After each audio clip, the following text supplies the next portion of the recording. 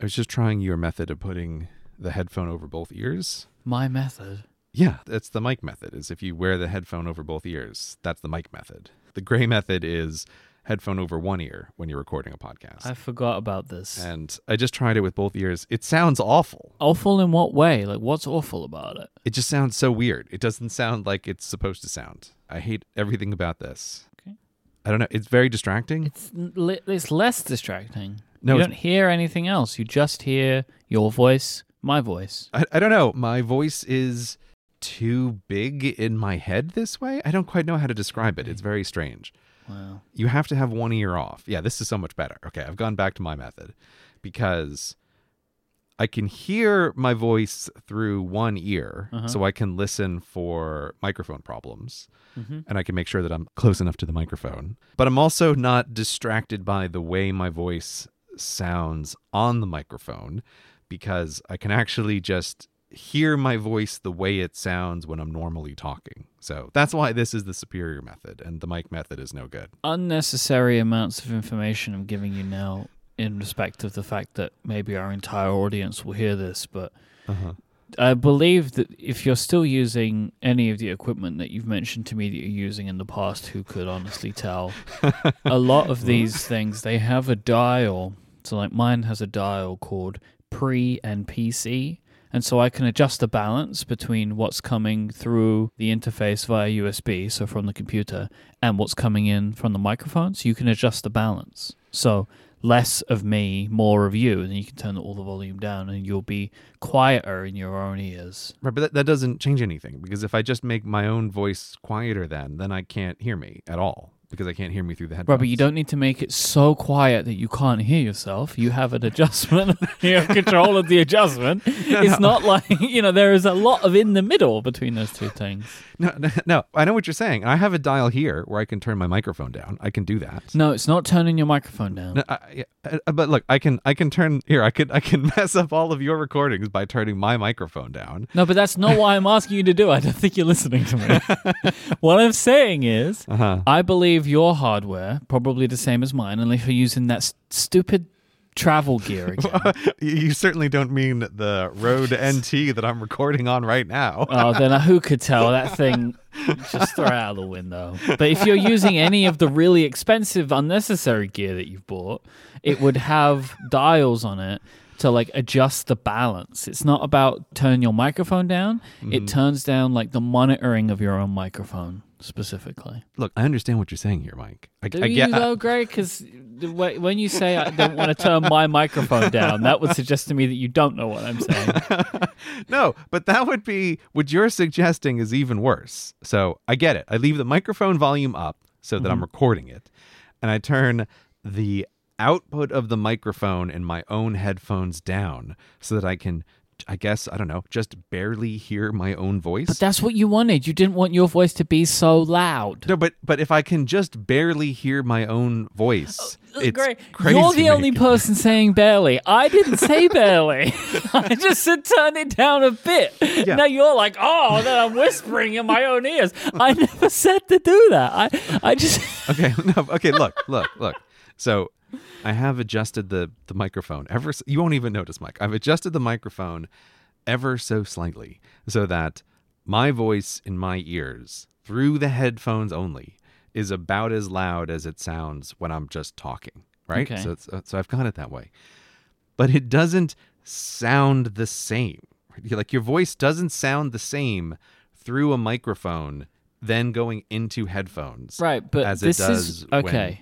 This is one of those things where you have to... Okay, my suggestion is, in the way I think about this, sacrifice potentially my own comfort for the audience. Because it does not matter how your voice sounds in your own room for this purpose. What matters is how your voice sounds whilst it's being recorded. No, I understand that. It's mad to me. I would be so distracted having just one ear to the wind, No, it's one ear to your own voice. But what's the other ear doing? The other ear is listening to you. What? You're coming in through the headphone that's on my ear, and then I take the other headphone off my opposite ear, and then I can hear my own voice through that ear. That's the gray method. Right, look, but that's what I'm saying. I'm only in one of your ears, right? No, you're in. Well, if in the mic method, you're in both of my ears. Yeah, which is best. Okay, look. I'm going to try it. I'm going to try it this episode. I'm going to try it the mic way. You're going to get surround sound. So now Mike is in both of my ears, Mm-hmm. and even though I can hear my voice just fine, psychologically it feels like talking in a very muted way somehow. It's very uncomfortable. But I'll try it. It is, because you're not getting the room reverberation and stuff. Yeah. Which we don't want, in the audio. So you got to think about the whole audio experience. Right, no, but like switching between the mic version and the gray version doesn't change whether or not there's room echo on the microphone. No, it doesn't. I think that you need to, like me, step into the podcast, Okay. Both feet into the podcast, both ears in. We're both in. Right. We're in it now. We're making it. We are now one and the same as the podcast in our real lives. Uh-huh. So you just got to step in. Now we're inside the podcast together, the two of us now, along with everybody else. Right. But I'm talking in a way that just doesn't sound like my own voice now. So this now sounds like the person who does those videos and does this podcast. That's his voice. Right, but that's the important thing for this, Okay, so I just need to learn to talk with a new voice for this podcast. No, don't. Don't put on an accent or something. Just be normal. Okay, being normal, commencing now. Look at me, just being normal. Look at me, I'm just a regular guy. Regular guy over here. Regular Joe. Mm-hmm. Yep, just a person who doesn't have their own voice and is talking with a different sounding voice that's very close to, but not quite their actual voice. How could that be weird and different? It definitely isn't. This is all very normal. Have you ever looked into this? This seems like something you would have looked into. What? The idea of how our voices sound different to us than when they're recorded and stuff. Mm-hmm. Have you ever looked into it? I just wonder if this is the thing that you... What do you mean? What are the reason? I think there's something about the echoing inside of your own skull or something I think I might have read once. The way that you hear your own voice is different to how it actually sounds because in your own head it's amplified different or something. Yeah. Your own voice is being transmitted partly through your skull to your inner ear. Right. It also just makes sense the way sound works, right? That the sound comes out of your mouth, so you're never hearing the way you are directing sound, and different frequencies fall off at different rates. So there's a bunch of reasons why it totally makes sense. It's not like a weird psychological phenomenon. It's a physics phenomenon. Because what I like specifically about the microphone I use right now, which is called the Neumann KMS 105, is a professional grade microphone, is when I listen back, I sound like how I sound to me. That's what I like about this microphone. It sounds how I hear my own voice sounding, and it feels natural to me. That's why I like this microphone so much. Maybe this is why I can handle the two-ear mic method. Neumann U87, is that what you said? No, Neumann KMS 105. It should be, Gray, the microphone you are speaking into, unless you've decided to change that again. Wait, sorry. What microphone am I supposed to? Oh my God. Are you being serious with me right now? Have you just changed microphone again? I don't know if we need to discuss this on air, Mike. Don't we? Because you seem to bring it up a lot. Have you changed microphone again? Wait. Well, here's the problem. I think the answer is yes. But I don't remember ever being suggested this microphone. This is the first time I'm ever hearing of this Neumann KMS 104. Okay, what microphone are you using? Okay, well, so for the past 2 years, I've been using a completely different microphone. But I switched last episode to a new microphone, and I just didn't tell you about it. I'm using the... what is it? It says here on the side... It's the Shure SM58. That's the one I have in front of me right now. Why have you done this? It was in my box of microphones. What were you using before? Previously, I was using the Shure SM7B microphone. Does that mean anything to you immediately? Yeah, no, I know what it is. Okay, I thought you might. So I've been using that for the last... I don't know, since the pandemic started, I think. I got that from my home office setup when I was doing a bunch of stuff. So I switched to that a long time ago. And only just recently, as in with the last Graycation trip that I took, decided that microphone is just more of a pain in the butt than it's worth. I do think it sounds really good, but it's too fiddly, and it's particularly fiddly with having to change settings between going back and forth between recording something for me to use in the video and recording for us talking. Like it doesn't matter why, I can't keep the same settings for both of those situations. They have to be different. I am convinced that there was a point where I got you using the same microphone I use. I've never heard of this microphone before in my life. But here's the thing, Mike. You're not wrong. There is a non-zero chance that at some point I was using this microphone and I just totally forgot. I don't remember. It looks like the one you're currently using. Do you want me to rummage around in my box of microphones on air and see if this microphone is in there? Honestly, if you have all of your microphones in one place, then yes, I want you to see if you have a microphone in that box that has a little red label on the side that says Neumann. Because now I feel like I'm the one who's losing their mind. Okay, hold on a second. I just need to take my headphones off to grab it. But within iSight, I have a little box that I keep all my audio equipment in. So let me just grab it. Do you, though? Do you keep it all in one place? I just can't imagine you keep it all in one place. Ugh. Okay, I'm back. Mm-hmm.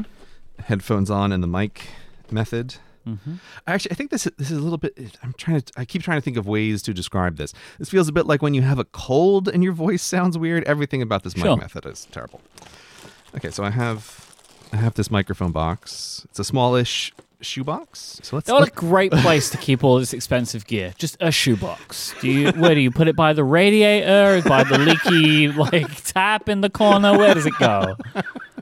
Well, look, I have it all in one spot. See, so I've got my little Zoom recorders. I've got a bunch of aux cables. Oh, I have a spare one of those Lightning to 3.5 millimeter cables. Oh, we'll be talking about those later on. Yeah, which is without a doubt the product that Apple makes the largest margins on of anything they sell. That is outrageous. Oh, there's another microphone in here. Okay. At the bottom of the shoebox. No, but it's not this one. So it's the Shure Beta 87C. Okay. There are no more microphones? There are no more microphones in my audio box, no. Mike, can I just be clear here for a second? Are you wanting me to buy another microphone to swap out and to use on the podcast? Is that what you're saying? Point, is that what you're suggesting? Because I am convinced that I made you do that. Like, I strongly suggested that you get the same microphone as me because it's very reliable. And I am convinced that you bought this microphone and have used it. Because I remember this being a thing of like, oh, Gray's audio is so much better now because I made him get the good microphone. This is a thing that has happened. And then what I expect has happened over time is you've moved around to whatever you've moved around, but you're in the monolith now, which is going to make pretty much any half-decent microphone sound good because it's so horrifically sound-deafening inside of that thing.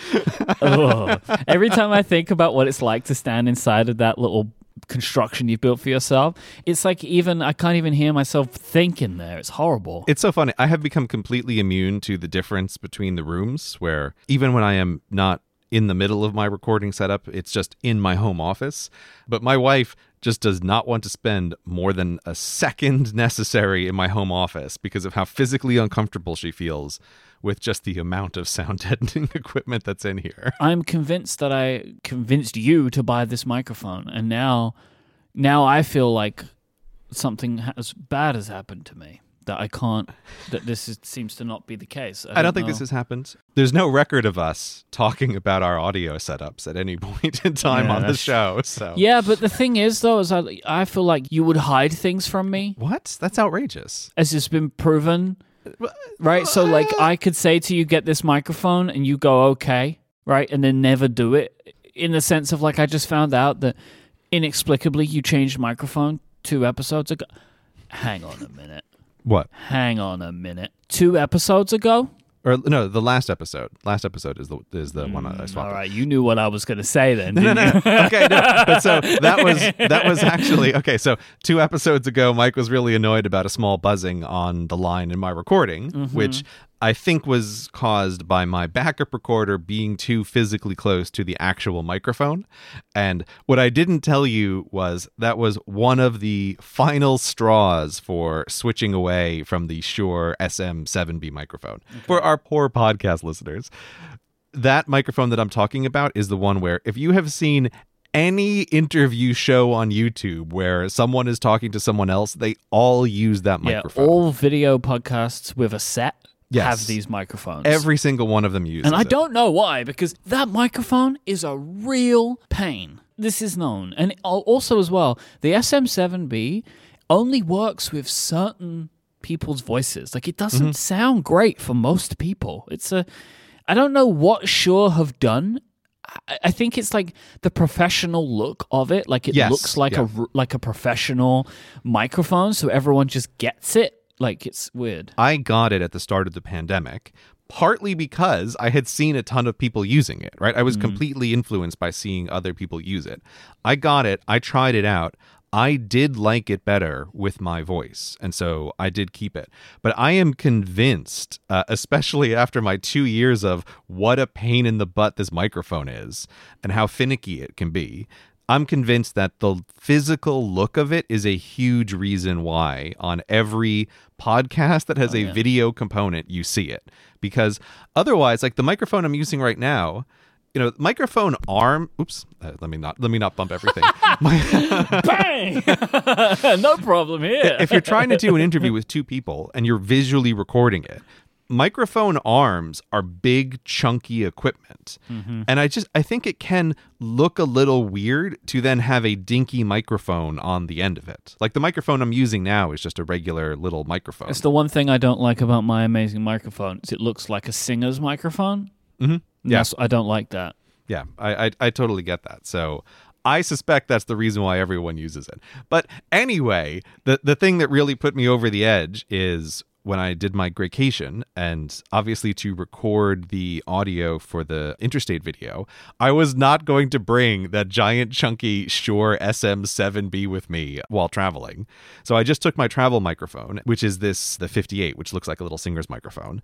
And it's been a long time since I recorded a video in a travel location. And having done that, I thought, this is totally fine. Like, I don't know why I thought, oh, let me try to squeeze out the last 3% of audio quality with a microphone that is 10 times more annoying than a simpler microphone. So that was really the final thing that made me say, what the heck am I doing? I'm going to just stop using this giant chunky microphone and I'm going to go back to something simpler. I recorded a very popular video with this simpler microphone and nobody noticed or cared. It makes no difference to any of the viewers. So the SM58s are great.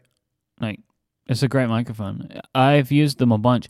The reason I don't use the SM58 is it makes me sound a little too bassy. Like, we used to use them for, I'm pretty sure we used to use the SM58s for live stuff. And I think I have one here as well. Like, for if I would go traveling, I would take an SM58.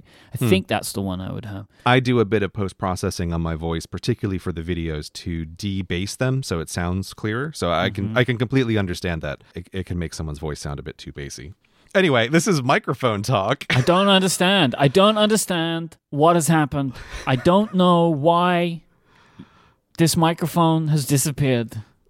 I never had this microphone. I never had this one. But I also don't believe that box contains every microphone you've ever owned. I guarantee you it does. No, because you used to use a really bad microphone. Oh, wait. Every microphone I've ever owned? Yeah, because I just think that you've used the one that I asked you to buy. I mean, sure. Yeah, I don't have my old somewhere. Yeti Blue microphone in this box. Like some of the old microphones I've gotten rid of. But no, this never happened, Mike. This was all in your head. I feel like I'm talking so loud into this microphone because I can't hear myself. What is this show now? Am I crazy? What are we doing? Do I sound like I'm so much louder to you? I feel like No, of course you don't. It's like I'm deaf in my own head, but I It's can just like still one hear of those me. things where, like, what is it? Like, it's like object impermanence in babies. Like, because you're hearing yourself louder, you think you're louder to me. Like, now I'm like, oh, he's too loud. Turn him down. No, I feel like I'm straining my voice talking to you because I'm now trying to hear my own voice. Gray, Yeah. just take the headphone off. No, I refuse to do this now. No, Well, then stop we're gonna complaining. do this. Stop complaining. You know, do one or the other. No, I'm 'Cause going at this to point- do it your way, and I'm going to complain. I feel like I should just give up, you know? Like, I feel like people have been listening to me over the last maybe 18 months, I think. Just like every episode, some level of despair. And now just like the pure fundamentals of what I believed was the audio gear is not true anymore. So I don't even know, you know, like at this point, why do I put all this emotional energy into just trying to make sure that my podcast co-host has a halfway competent setup or a reliable one, or isn't just changing gear on me left, right, and center, you know? So I should just give up on it. But I feel like if I give up, you'll give up from whatever it is you're currently doing, and then you just use like an iPhone headset or something, you know? No, I would never do something like that. I want high quality for the recording. That's why I have all this equipment. If you want high quality, I'm going to send you a link later on. You buy the microphone I already know you bought, and then you can have another one. You want me to buy I was like, you want me to buy a duplicate of the one I have now and record with 2 microphones? But no, you want me to record with this Neumann KMS 105. I'll consider it. Or just find the one that you already bought. I didn't buy one of these. Just find it. Can you search your email? God damn it. Okay. All right. Hold on. Let me search my email. Just search Neumann. Neumann. Yeah. I got it. No, you don't. How do you know you got it? Was that how you would have spelt Neumann? Yeah, John von Neumann. Like that. I know Who's Neumann. that? Who's this now? Who's this character? Okay, you Google for John von Neumann, and I'm gonna look up this KM 184 Neumann microphone. We have real things to talk about today. Why are we doing this? John von Neumann was a Hungarian-American mathematician, physicist, computer scientist, engineer, and polymath. Probably one of the smartest human beings who's ever lived. Oh, right. Probably, I don't know, developed the Neumann microphone. And anyway, I've got 0 hits in my email for Neumann. But can your email be trusted anyway? Probably not. Look, Mike, what is true? No one knows. No one knows. Talking about mathematician, I found out yesterday that the Romanian word for mathematician is matematician, and I think that's very funny. Why? It sounds very funny to me, matematician. It sounds cute. Yeah, I like it a lot. It sounds like this isn't going to be as funny for you particularly, but from mathematics, mathematician, it's is it mati and then matematica and matematician. It sounds like a Pokemon evolution, and I find that very adorable. I found this out yesterday. It does sound like a Pokemon evolution. On to the show. Jeez. This episode of Cortex is brought to you by LinkedIn Jobs. During this great reshuffle, a record number of employees are considering switching jobs, and so now's your chance to try and attract them. LinkedIn Jobs is here to help you connect with the people you want to interview faster and for free. You can create a free job post in minutes on LinkedIn Jobs to reach your network and beyond to the world's largest professional network of over 770 million people. Then, add your job and the purple hashtag hiring frame to your LinkedIn profile to spread the word that you're hiring so your network can help you find the right people to hire. With simple tools like screening questions, making it easy to focus on candidates with just the right skills and experience, you're able to quickly prioritize who you'd like to interview and hire. It's why small businesses rate LinkedIn Jobs #1 in delivering quality hires versus leading competitors. And why would you try anywhere else? LinkedIn has everyone already there. The person you are waiting to find is already there on LinkedIn. They have wonderful tools to make it so easy for you to be able to filter through your applicants. You can even do it on the go with their wonderful mobile app. Super awesome stuff. LinkedIn Jobs helps you find the candidates you want to talk to faster. Did you know every week nearly 40 million job seekers visit LinkedIn? Post your job for free at linkedin.com/cortex. That's linkedin.com/cortex to post your job for free. Terms and conditions apply. Our thanks to LinkedIn Jobs for the support of this show and all of Relay FM. Let's talk about our travel bags, because we're going on trips. Yes, you are going to Tennessee. Yep. And I am going to the other side of the earth. So we have trips in front of us. So you're going to be in Hawaii for the next year? No. Okay, I'm going to be in Hawaii for just barely over 8 weeks. That's how long I'm going to be in Hawaii. It's going to be a real great vacation for you. Well, No, I'm just messing around with you now. my reasoning here was going to Hawaii for a short period of time is significantly worse than going for a long period of time because the jet lag back and forth and adjusting, I was like, man, if I go to Hawaii for 10 days, that is going to just completely destroy like a month's worth of work. Mm-hmm. So I'd rather just like, okay, let's go for a long time. And then this is the plan anyway. Hopefully actually get real work done while I'm in Hawaii. That's the idea. That's part of the reason why it ended up being such a long trip is if I'm going to the other side of the earth, it is not going to be for a short period of time. It is going to be for a long period of time. Because you're doing family stuff, right? It's not like you're not just going to be sitting on a beach drinking Mai Tais for 6 weeks or whatever. Oh, no. This is entirely a family trip. Like that is the reason for this trip. There has been scheduled like a rota of family members who are coming in and out over this whole period of time. Mm-hmm. Yeah, so this is after all of this time to finally catch up on a bunch of family stuff that has been delayed for literally years because of the pandemic. So that is the big Hawaii trip, and that's why there's a lot of logistics around this. But yes, it also does make it an interesting experiment and challenge to think about how am I going to be working on that trip. But you are doing a much shorter trip. Much shorter. Yeah. Magnitude shorter, I think. We're just going to be away for 8 days. So like every year, me and my co-founder, the Real FM co-founder, Stephen Hackett, we would get together every year. Just spend time together, go over some business stuff, but really just be in each other's company. It's like an important thing. You know, he's one of my very best friends on the entire planet. Mm-hmm. Like, I wanted to be in his company, but also we work together, right? Like, we've run this thing together for 7 years, 8 years. I don't know. Who could tell at this point?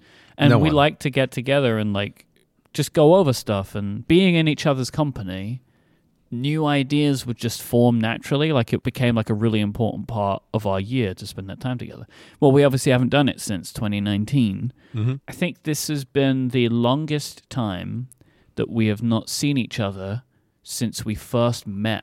Wow. Like, I think from us first, like, having an interaction online to me going to Memphis for the first time, which is a shorter period of time than it has been since, I think I last saw him in September. It's the first podcast-a-thon. That was the last time we saw each other. Mm-hmm. Which, that feels like eons ago. Yeah. Podcast-a-thon 1. Yeah, so I'm really excited. Speaking of which, I'm going to be going and seeing the team at St. Jude, and we're going to be doing a bunch of stuff together because I haven't seen any of them for ages, right? For 2 years or whatever, and we've been working together on this project for that amount of time. Mm-hmm. I'm really excited. I'm genuinely really excited about it. I cannot wait for this trip. But because we are both going on trips at about the same time, I thought it would be nice to look again at our travel bag situation. Now, I know we first spoke about, like, gave like an in-depth look at what we put in our bags all the way back in January 2016 for episode 20. Mm-hmm. I don't remember if we've ever covered it since. So yeah, I don't feel like we have. And also, frankly, I'm hoping to crib from you a little bit because I have felt just bizarrely panicked still about, like... This isn't good then, because I was hoping that you were going to come in here and give me a bunch of great ideas. Right, but that's how I... Like, okay, so I know that I went to America, right? Like, I did that whole trip to Cherokee, but I have this mental feeling like... I don't know, like I was like a cartoon character with just like bits falling off and just like looking crazy and not having anything in order for that trip. It felt very slapdash for what is my actual equipment. I've tried to do something a little bit better for this time, but I was thinking, oh, great, Mike is going to tell me a bunch of stuff. Okay, well, then my hope now is maybe between the two of us. Between two internet professionals, we can assemble a backpack. A halfway decent bag. All right, let's try to do that. The problem is, and I think we touched on this a little while before, late last year when we both did some traveling, is during our long stint of no travel, And I knew a lot of people did this. They like slowly dismantled their travel bag. You like grab a dongle from here, grab a cable from here. And then also at the same time, our needs changed, but the travel bags stayed like in stasis, right? Yes. So like one of the things that changed is USB-C just became more and more prevalent. And we both came to this decision, like many people I'm sure listen to this show. I just don't want USB-A in my life anymore for as much as I can have it. I'm going to start replacing all my cables.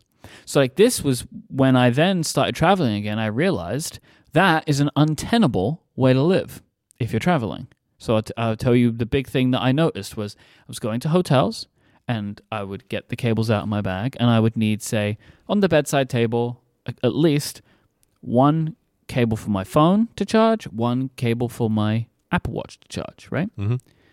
All hotels have USB-A ports now, it feels like. So going all USB-C, that tends to not work because then I can only plug one thing in at a time because seems like all hotels just have like one plug socket by the bed and then they have USB sockets.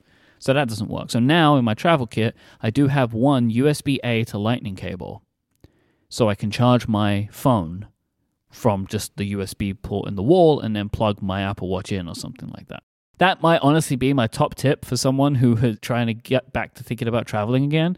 Make sure that you're at least keeping one USB-A to something cable around so you can take advantage of the old technology that's now embedded into hotel walls. Because that's not going to change for a really long time. Like how sometimes you go to hotels and they have alarm clocks with the 30-pin iPod dock connector on them. Yes, I always enjoy that's still a thing. So USB-A is not going away in those scenarios for a really long time. Okay, yeah. So you mentioning USB-C did feel like, for me in the past few days of trying to get ready for this trip, which is coming up, alarmingly fast. Realizing, okay, USB-C is the main change about this. And years ago when I was traveling and trying to build for myself a consistent, like, okay, how is everything going to work? Oh, I know. I'll have a hub of USB-A plugins that I can put on the desk and I can have like 8 slots.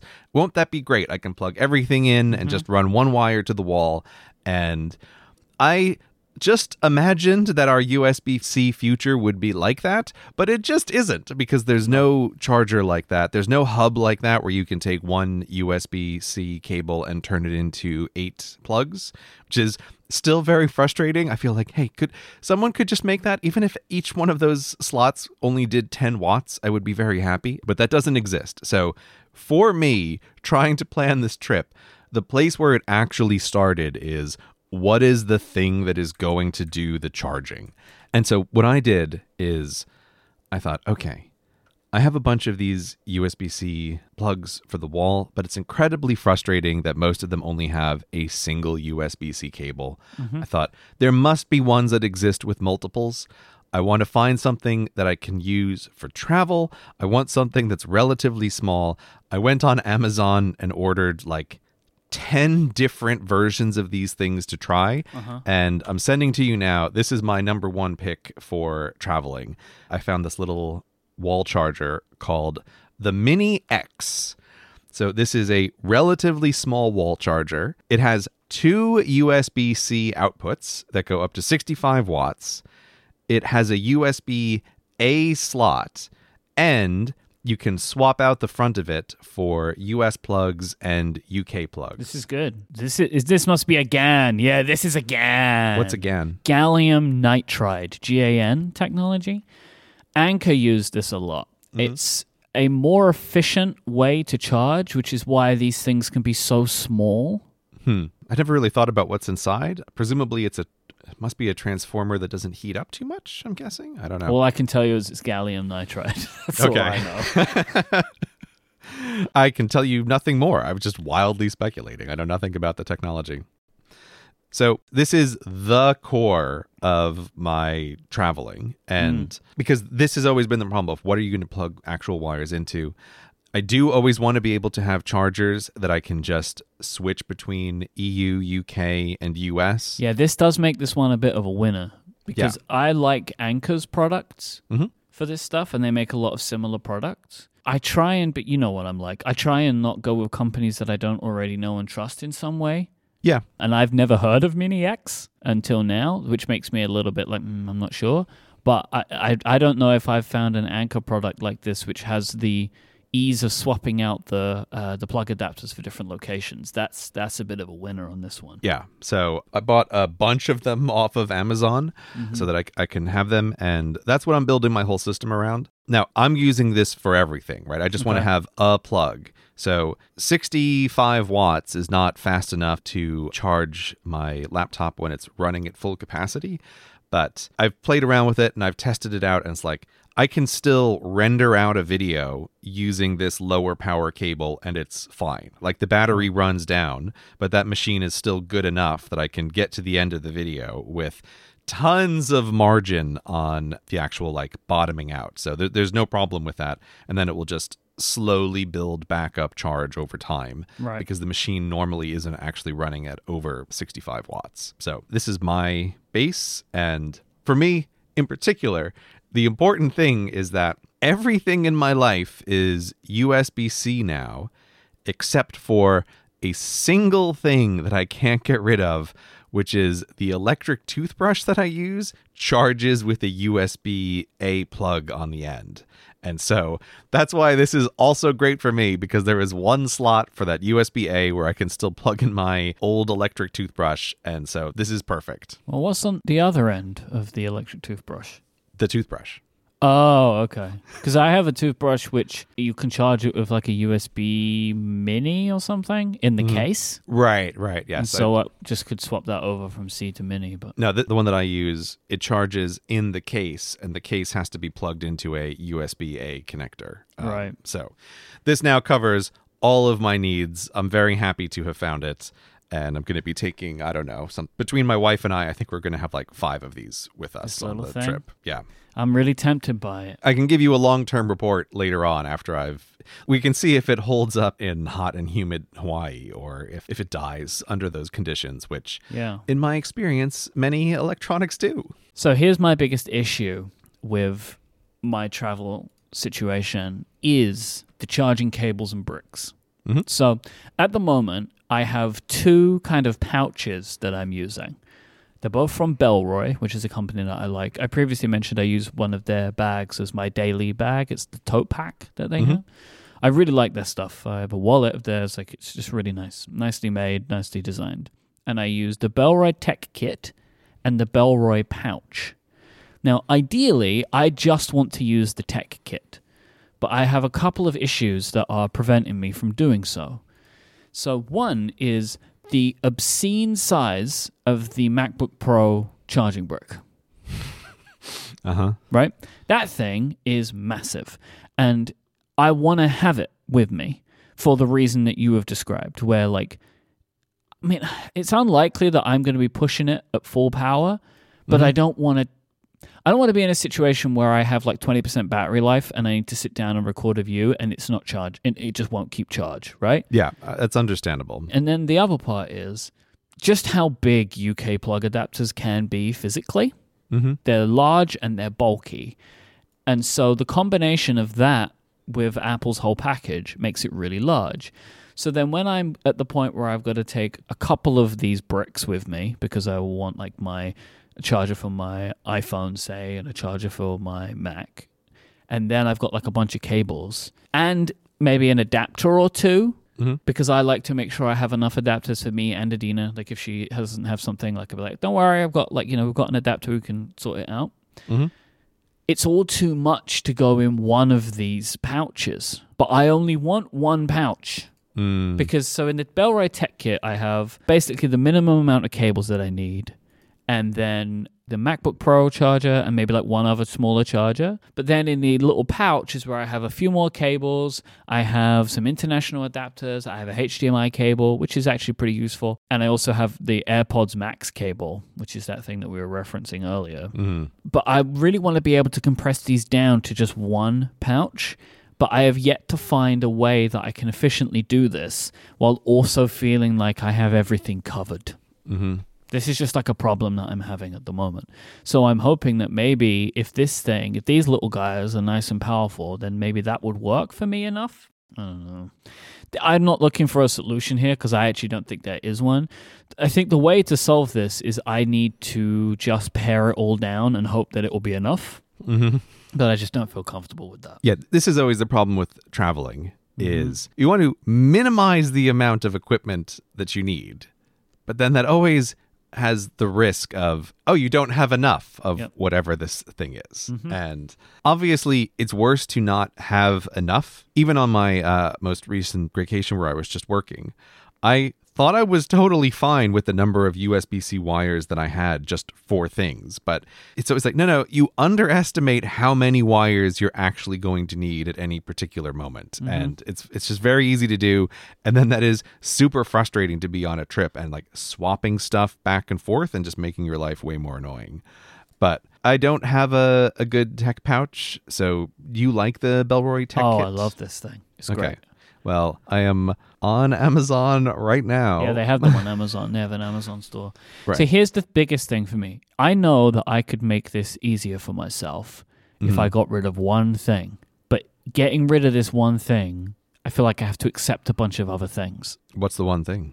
It is whether I take an external battery on trips anymore or not. Oh, Mike, I suggest that you don't. But tell me what you're thinking here. So I just replaced my battery because I took my battery out of the bag and it's swollen a little bit. And I was like, uh-oh, time to say goodbye to you, my friend, and replace you. So I now own an Anker Powerbank PowerCore 3 Elite. Whoa, that is a serious name there. But again, this is like one of those huge chunky batteries. Like it's got 65 watts power delivery. You know, it could charge my entire laptop and life for 2 days. Because here's the thing. I don't remember the last time I used one of these, right? Like I've had one in my bag for years, like even before the pandemic, right? I feel like I had not used one of these things in forever because it's actually becoming easier and easier and easier to find power on trips at the same time when the batteries of my devices are getting better. Like my iPhone, I can go across the world now, and as long as I have it on low power mode and put it into airplane mode and I'm on the plane, it will last the entire time, my iPhone. Like, I have no problem with that anymore. But my concern with this feels like one of those times where as soon as I stop taking it, that next trip, I'm going to be stuck somewhere and I need, like, this is the issue with this one. It's like I feel if I can let this go, I can probably condense enough with a little bit of swapping around for each trip.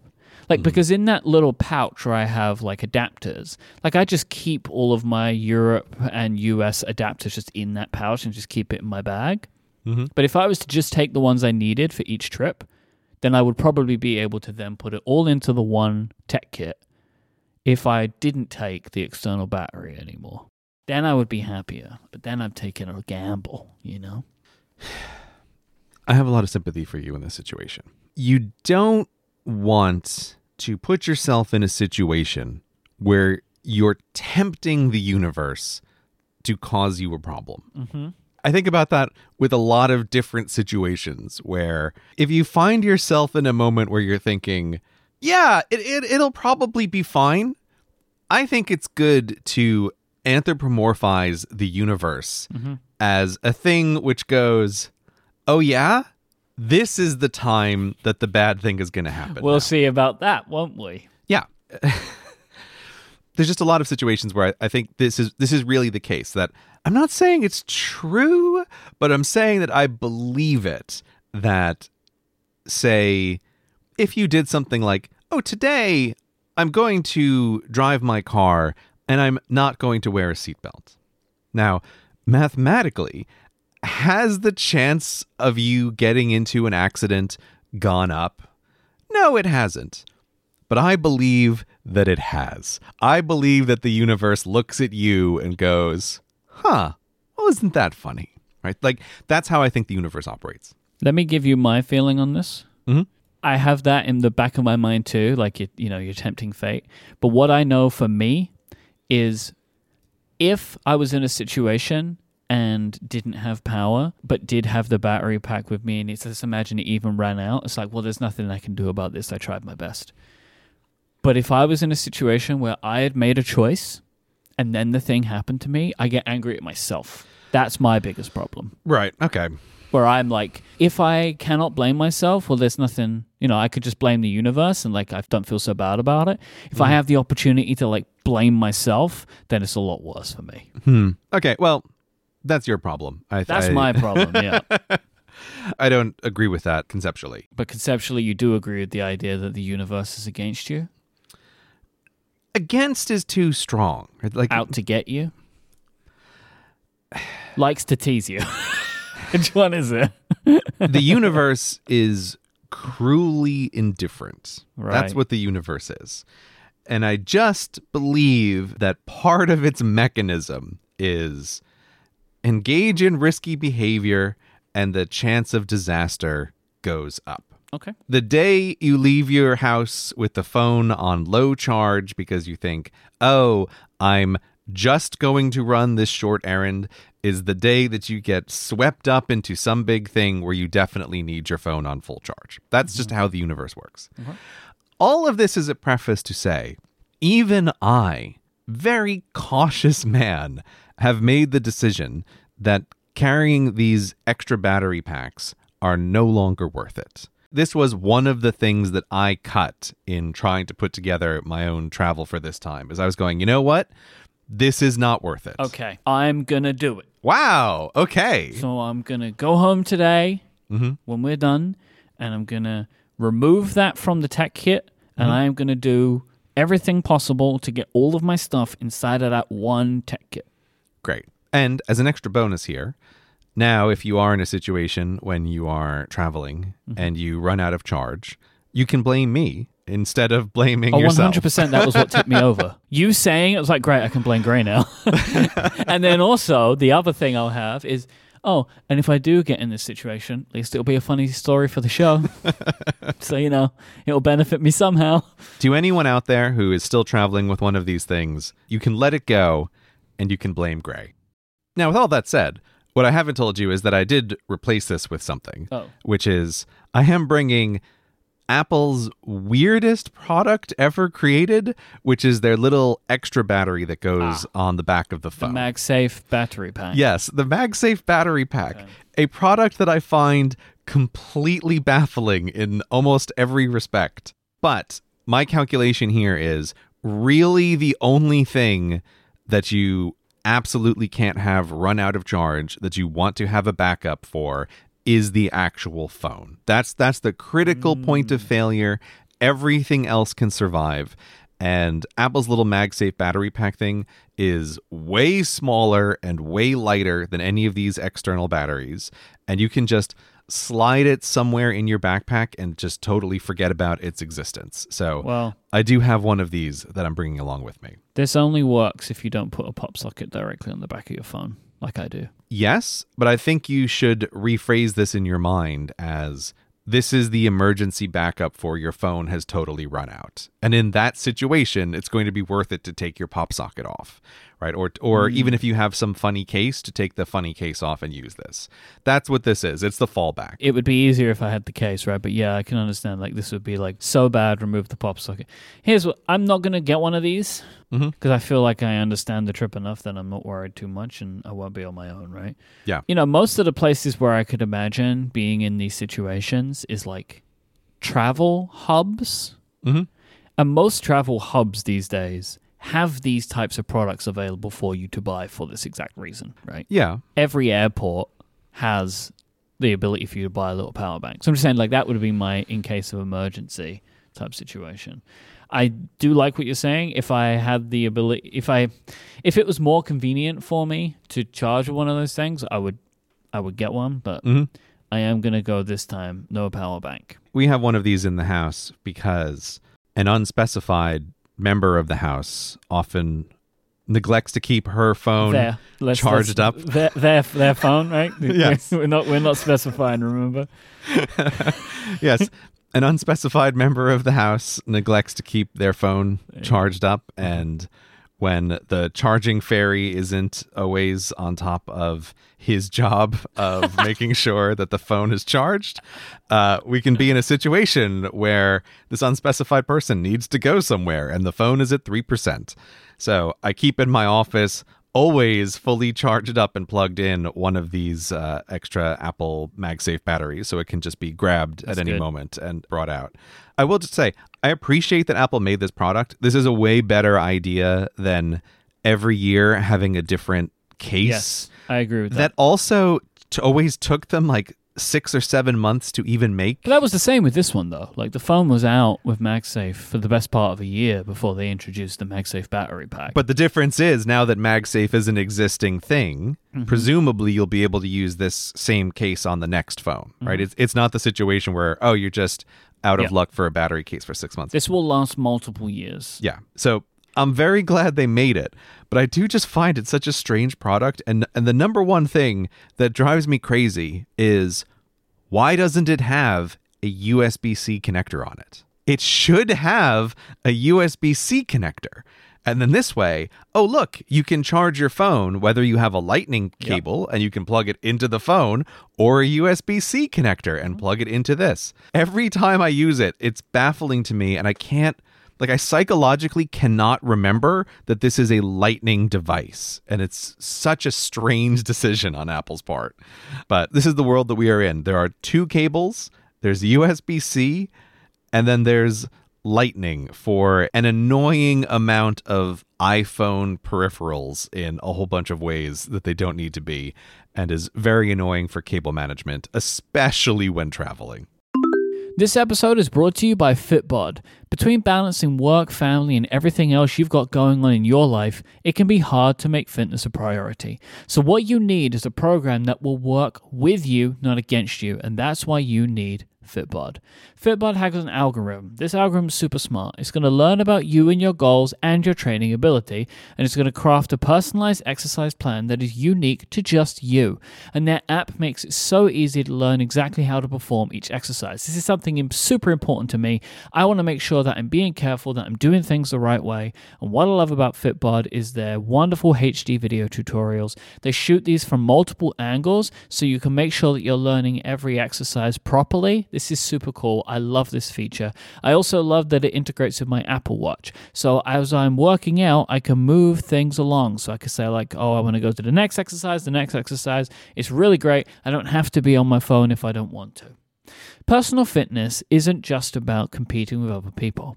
You don't want to have to look to others and try and stack up against them doing what they're doing. What you need is something that's going to work for you. That's when it sticks and when you'll see the results that you're looking for. So Fitbod will use data to create and adjust your own dynamic fitness plan so you can have instant access to your own personalized routine in their fantastic app. Everybody's path is different. That's why Fitbod does so much work to make sure that they customize things exactly to you.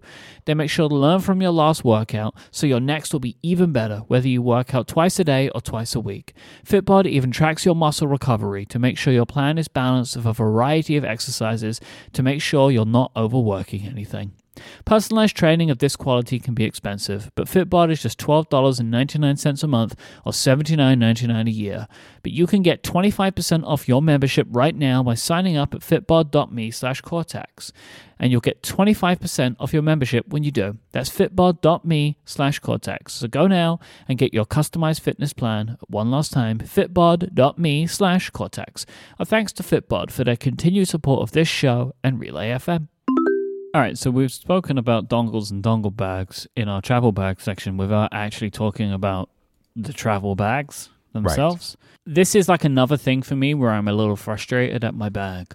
Okay. So I use and have continued to use, I've had this bag for a long time now, the Peak Design backpack. Okay, which one of the Peak Design ones, though? Okay, so I have the small one, and I have the previous generation one.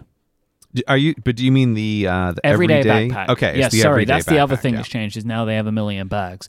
When I bought this, Peak Design had one bag, right? Okay, it was one backpack, I should say, and it was the everyday backpack. And they've made some tweaks to the everyday backpack Like they've changed some of the inside organization and stuff. Like they've changed that around a little bit in the modern version of it. But it's by and large the same bag. The frustration I have is I really like this bag. Like the construction of the bag, the way that you get in and out of the bag. Like I like all that stuff. It's just I wished I had a little more space. But I don't want the bigger one because that looks like a really big bag. Yeah. So this is the frustration that I have at the moment, which is my current bag, I want a little more space. However, that may be made better if I can actually do what I want to do and combine all the dongle bags into one little pouch, right? Yeah. Maybe that will help. But I wish I just had a little bit more. Yeah. So I have the same backpack. Okay. You can see it in some of my vlogs. Like I love this bag. I think it is fantastic for very many reasons. The main one for me is the side accessibility, the way that you can just unzip it from the side and instantly get access to everything that's in there. That's one of those features I feel like I never knew that I wanted it, and now I can't unsee needing this feature in every backpack that I'm ever going to use. Yeah. Like it's just so great. I love being able to just throw this thing on a table sideways, open it up, and also be able to open it up from either side, which again is surprisingly useful under some circumstances. But I'm with you 100%. I really like Peak Design as a company. They have a bunch of just great stuff. Also on my own travel list is it took me forever to find a new iPhone case, and I totally love their new iPhone case. They're like MagSafe adapter one. It's amazing. Like they're a really great company. Oh, did that come out? Yes. Yeah, that was a Kickstarter project, and it because I remember being concerned about that project because they announced it like a week before the iPhone shipped with MagSafe. Yeah, so they adapted it so that it's MagSafe compatible. Like I can use the battery with that case. Okay. It's fantastic. That's cool. Oh, also, I didn't realize for you, one of the reasons you might like it is the case has a little loop on the back of it that you can put your fingers through. So for me, this has replaced the pop socket. Yeah, but I don't like cases on my phones anymore either. Okay, well, if you don't want a case, then when you said that, my ears perked up, but then I remembered I prefer to have no case on my phone now. Okay. This is one of my things that got spoiled on lockdown. I was like, lockdown started, I was like, I'm just going to take the case off my phone. And now I never want to put a case back on my phone again. I like it too much. I get it. The caseless phone is really nice. Sorry, we're getting derailed here. I have something else to say about cases. Let me just find the name of the other one. Well, what I'll say before you're finding that is I think one of the issues I have with these types of phone cases too is once you're in on this system, you have to hope that they're going to have cases ready in time for the new phones. Yes. Yeah, that is always a problem. Some companies make that work. Some companies make it work because Apple helped them, like Otterbox. So like that's one of the things that actually makes pop sockets pretty cool is Otterbox is one of the companies like Belkin, I believe, that Apple give the files to in advance because they have their cases out really quickly and they always have a pop socket compatible case. And that comes out pretty much at the same time as the new iPhones. And so I would hope that Peak Design can get to that point, but like because they have this whole system, like it's not just that it's MagSafe compatible, they have their own magnetic system, right? Of a bunch of accessories. If you go all in on this lifestyle, you've got to hope that if you are a person who updates their phone every year, you've got to hope then that they'll update the cases. They will update them every year, but will they do it soon? Will you have to put a pre-order down and wait 3 weeks, a month, 2 months? You know, like that's I think can be the problem with these types of things. Oh, yeah, no, totally. And for me, the only connector I'm using is the one for the bike. They have like a bike connector that works with this case, which is great. It's really cool. The whole system that they built is very cool and impressive. Like they have like a wallet that I've seen people really dig. Yeah, so tangent to iPhone cases. I was just having a really hard time finding an iPhone case that I like this year, but I really like Peak Designs, and a big reason I like it is because of the little loop on the back for your hand. So for me, it's very comfortable to just slide my ring finger in and then have a better grip on the phone. But I'm actually bringing 2 different phone cases with me, and the other one that I really like is Polar Pro's phone case. I think they call it the Light Chaser. Yeah, here we go. Here's the link for it. Light Chaser. Yeah, it's a cool name. Or I think that's the name of their different system. Whoa, what is this? So it is just a good phone case. But what I really like about it is that they have a grip that you can put on the outside of the phone, and you can put this grip anywhere. It's a little bit like a pop socket, except a million times more secure because it's physically locking into the grip. This web page is really hard to understand what the product is. Yes. Can you explain to me, because I can't understand what you've got. Okay, so the company is called Polar Pro. Uh-huh. And one of the reasons I was looking into them is I've been thinking more and more about some of the Gray Goes Outside stuff. And it's really important to me that I just want to be able to always have a very simple and compact filming setup. Mm-hmm. And so obviously build around the iPhone for that. And so the Tesla video that I shot in North Carolina was shot entirely on my iPhone, and I used this case as part of that system. And so it is a case, but it has two key features. One of which is there's an area over the actual camera lenses where you can lock on accessories. So you can either get a different lens to put over the front, which I don't really have any interest in using different lenses. What I cared about is you can also put on what's called an ND filter. Basically, this is a thing that makes filming outside look a little nicer when you're in super bright sunlight. It kind of tones down the light from the sky, but it keeps the ground light, and it just, you get less blown out skies. The video can look a little bit smoother. It's just one of these little tricks for how do you make video look better if you want to put a bit of effort into it. That's nice, but the real selling feature to me of this case is that they have just this chunky grip that you can put on the side. And it was really interesting using this on the last trip because the grip is very big, but it lets you hold the phone much more comfortably like it's an actual real camera. Like if you think about the way Canon and Nikon design their cameras, they have a very particular, almost all of them have like a grip that's on the side in the same shape because it's a very comfortable way for a professional to hold a camera. And this case with the grip accessory replicates that experience as closely as you can of how would you hold an iPhone like it's a professional camera. And I cannot tell you how much I loved having the grip on the phone when I'm using it really as a working device. Right. And there was an unexpected way that I loved it, which is why I mention it for travel. So I ended up using this case on the phone with the grip while traveling, because what I really liked doing is I could put the phone in my pocket, but the grip would just stick out of my pocket.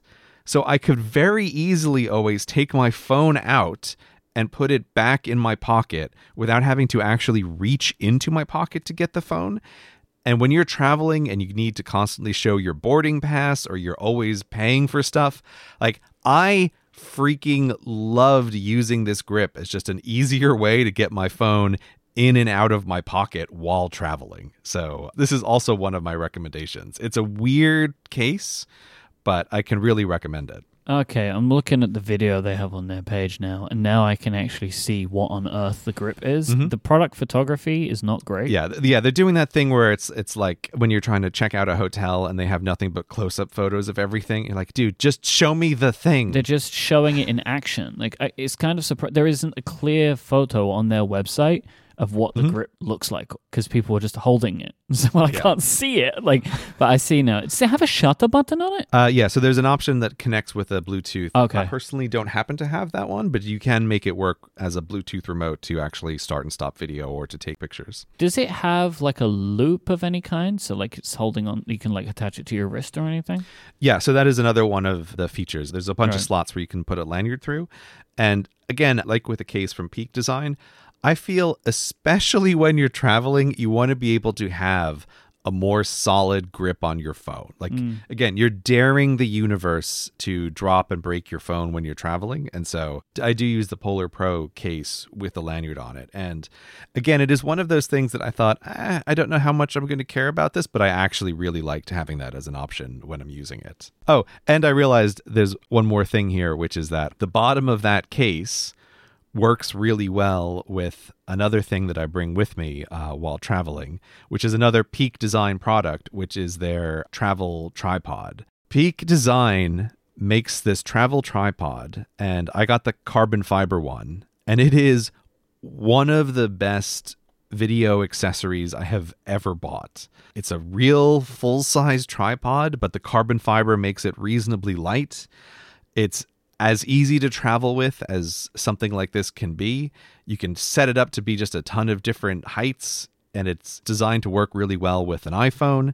They have a native way where you can plug your phone in, but the Polar Pro case lets me sort of screw it in and attach it more securely. So again, not that I do a ton of this stuff, but this is like my version of optionality. I want to have the option to be able to film something with my iPhone if something interesting comes up. And so I do always now want to keep a tripod with me. I keep this Peak Design tripod with me. And then I need some way to be able to use my phone as a reasonable filming solution with that as well. And so I was looking into cases, and so the Light Chaser Pro is the best like filming case for an iPhone. Man, I wish someone was doing stuff like this in audio. I know what you mean. Yeah. I wish that there was like a brand who was making a really strong, lightweight microphone arm that I could attach to a hotel table. Mm-hmm. Rather than me needing to take this thing with this silly weight on it. I totally understand that. Video is just cool.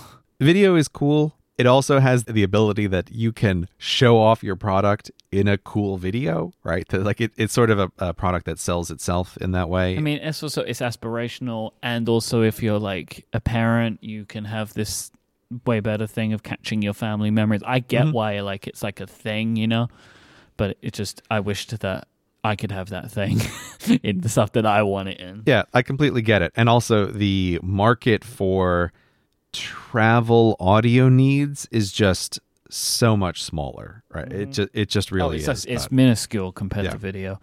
I know, I just wish there was someone doing it. But I completely agree where the audio stuff, traveling with it still feels very clunky. I think it will always be clunky just because of the size of the market. But I mean, for me now, that trip to North Carolina for the Tesla stuff was like an interesting test for me of what can a mobile setup be like.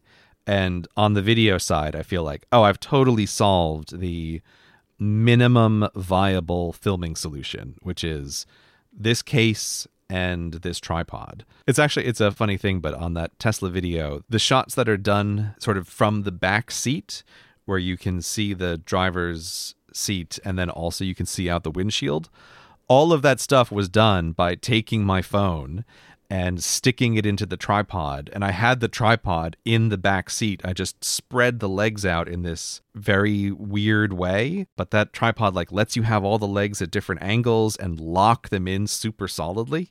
And so it's like, yep, I can just throw this thing in anywhere. And now I can mount the phone at a perfect spot to take these like point of view rear seat shots that fit both like the steering wheel and everything out the front window. So it's like, yes, this is great. I love this as a travel accessory. That's cool. I didn't necessarily think about the fact that any of that might have been shot on an iPhone. The whole thing was shot on the iPhone, with the exception of I have some dash cam stuff, like the purely out the front window stuff was from the dash cam, but everything else was shot on an iPhone. And then I think there's 2 shots that are on my DJI, the little pocket gimbal thing, but It's basically an iPhone video, which is also why I made the mistake of shooting it in HDR. I was like, ooh, let me try this too. And that was a terrible mistake. No, don't do that. Nothing can accept that, really. Very well right now. Except just if only you were to watch it back yourself on your own iPhone, you'd be fine. Yes, exactly. But no, you have to try things and learn stuff. Setup, great. Shooting in HDR, terrible. So we're both using the Peak Design. I mean, for me, these days, it's my MacBook Pro or my iPad Mini are the 2 things that are going in that back pocket, like the computer pocket area. And that mixture works pretty nicely, especially because the MacBook Pro is pretty big in all dimensions. So having the iPad Mini is like the perfect complement for it, because in the Peak Design, it basically sits where like a Kindle is supposed to go. Like it's like a very small pocket that's in the top of that area, so that fits in really nicely for me. One of the biggest changes, of course, is AirTags. You know, I have an AirTag on the backpack, which is just great. Outside of that, I mean, it's the usual little bits and bobs like allergy medicine. Well, now I have face masks and antibacterial wipes, which wasn't a thing that I had before in my bag. AirPods Max. Yes, AirPods my Max. headphones, and I keep them in this hard case that friend of the show _Widget Smith suggested to me, which was he found it on Amazon. Like they found it on Amazon, and he came over to the studio one day and took this out of his bag. I was like, "What is that case?" It's just called Smart Case for Apple AirPods Max, and it is just a hard case which covers it fully, but also has magnets built into the case, so it can do like the sending them to sleep kind of thing. And it was a relatively cheap case, and I like that it completely like covers the AirPods Max. But the problem is it's massive. Yeah. Because the AirPods Max are massive and they don't fold. If Apple ever makes another version of these headphones, I desperately hope that they make them folding. Oh, I'm with you so hard on this. I really love the AirPods Max. I think they're fantastic. I love them. They are my favorite headphones. Yeah. They've just been a real surprising winner how much I like them. And it just kills me how bad they are at traveling. It's just awful. When it feels like that is their entire purpose. I disagree. I think Apple's vision of this is these are the headphones you use in front of your computer. It just everything about them feels that way. I understand that. Or if you're like Federico Vitici and you're someone who just sits in a chair and listens to music and that's the only thing you're doing, like that actually might be their ideal use case is, I'm mixing that up. That is my entire purpose for them, right? I only want headphones like this for traveling. Otherwise, AirPods Pro is all I want and need. Right, yeah. But I think Apple just wants you to sit down with them and close your eyes and listen to some beautiful spatialized audio, and that's their vision. And I'm like, Apple, please make them fold. Please. It's awful. I looked at some of the cases for these things for traveling, and my decision was absolutely none of them are worth the space they take up. It's just too much. It is a lot. You know what? I'm just going to throw these headphones into my backpack, and if they get trashed, that's the price I'm going to pay. But I'm not going to give up like 30% of the space in my backpack for a case for these headphones. Like, do you see why I want my bag to be a little bit bigger? Yeah, no, I get it. Right? This is why. Here, listen, Peak Design. If you're listening, here's my pitch for the next version of the everyday backpack you should make. I think you should make an everyday backpack light. And the only thing you really need to change is taking out a lot of the padding that's in this backpack. Because the version that currently exists, the reason it's designed the way it's designed is to protect expensive camera gear. And it just so happens to be one of the most amazing backpacks ever made. But if you think of the use case of a lot of people are using this backpack and they're not worried about protecting their $6,000 lens, I think if they simply took out a ton of the padding, they could make the backpack lighter and give it just a little bit more space and it would be perfect. So that's what I want. Like everyday backpack light.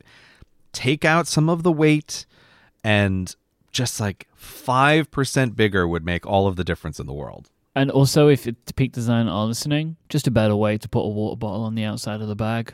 Like the little pocket thing that they have right now, that isn't what I want. I want something that doesn't need to, again, to be protective or whatever, just like a net or something, like way more stretchy. Because when the bag is full, I can't get a water bottle into the pockets on the outside.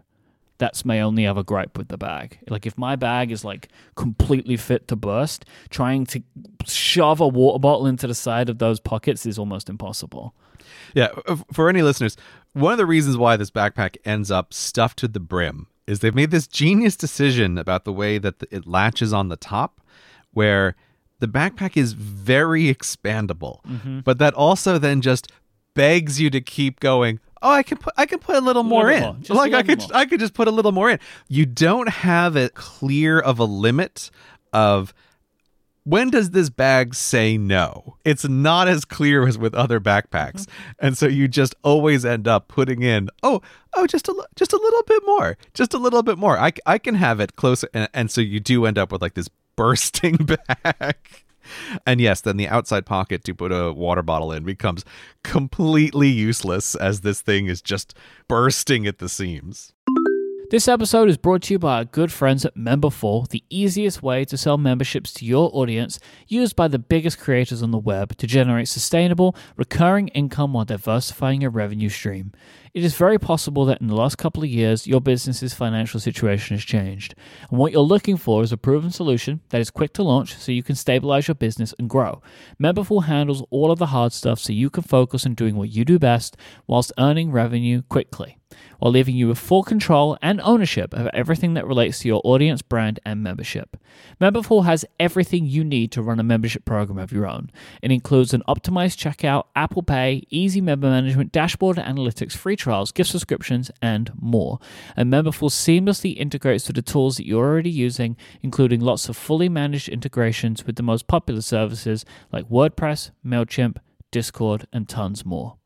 You can even send paid email newsletters directly through Memberful without needing to connect to a third-party email provider. You can even publish your paid newsletter content to a Memberful-hosted members-only website, and there's no additional fee when signed up for Memberful's Pro or Premium plans, so you're going to save money compared to other popular hosted newsletter platforms. All of these reasons, and honestly tons more, is why we choose Memberful here at Relay FM to power our membership program.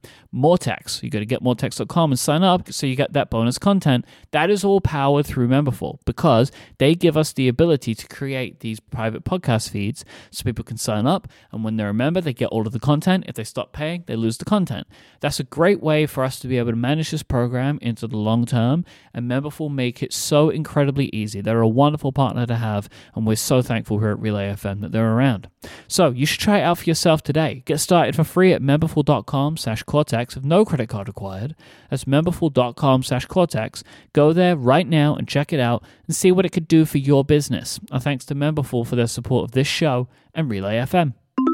So over the last few months, there's been a couple of things we've been talking about with YouTube that I think are coming together a little bit in something I want to talk about today. So we were talking about the fact that we were tinkering around with the Cortex channel a bit and some of Cortex Animated, and, you know, we were changing around. Did we talk about this on the show? You're saying that. I'm not sure we've explicitly talked about it. I think we might have mentioned it a bit in passing on Moretex, but no, I don't think we ever had an explicit conversation that... Because I have a memory of a conversation that I think was on the show, which was where you were changing the names and I didn't understand what had happened. Yes, I think we did discuss that. Yeah, so we've been doing some stuff like making the Cortex Animated videos maybe a little bit more clear as to what they were. By not calling them Cortex Animated episode blah, blah, blah, right? Which is what I used to call them before. We actually give them titles now. So they're maybe just more like enticing to watch as videos. And then also we've been talking about the fact that you have kind of made the choice this year as part of New Decade's Dawn Again, which is your year theme, of truly just embracing YouTube. And doing more of what that system is wanting from you, which is changing titles and thumbnails and just trying to make that overall wrapping of the videos more enticing to people. So while we've been doing that, I've been seeing, you know, like as we both managed the Cortex channel. As you've been doing that stuff, I've been seeing that like some of these videos, they're really catching on. And recently, we had a video, which is the video which is talking about the working week with Weekend Wednesdays. At the moment, is called like the 7-day week is dumb or something. Yeah. It has now become our most watched video on the Cortex channel, overtaking any of the actual episodes themselves, including episode 1, which episode 1 would have a lot of views on it for a couple of reasons. One, it is episode 1 of the show, and also it's the video that just autoplays when someone comes to the channel, right? So, but now that video is currently at 179,000 views. The 7-day week is dumb animated video is at 193,000 views, which is, in my mind, unbelievable. Like, it's just wild. And so with that, I've been kind of like thinking, just poking around, just swapping out the titles and thumbnails every now and then to see if it gives a boost to any of the videos. I've been doing that maybe over the last month myself, just like tweaking them here and there. And basically my answer is like, does it make a difference? Yes, sometimes. And it is the sometimes part that I'm really struggling with. So what I can see is that changing titles and thumbnails does have a pretty huge effect on views. For us as well, sometimes weeks after posting.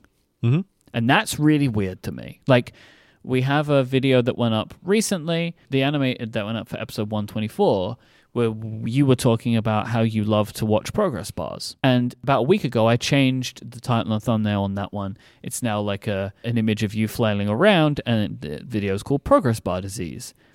And the video views just started shooting up again. Mm-hmm. And now that one is at like 40,000 views. And it was like previously at like 15,000.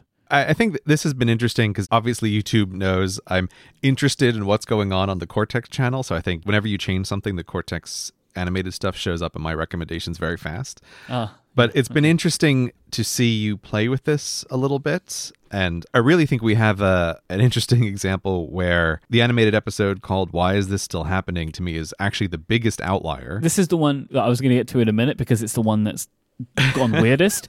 But again, like as I was saying, currently called. That's what I think is like an important thing right now. It is currently called Why Is This Still Happening? Yeah.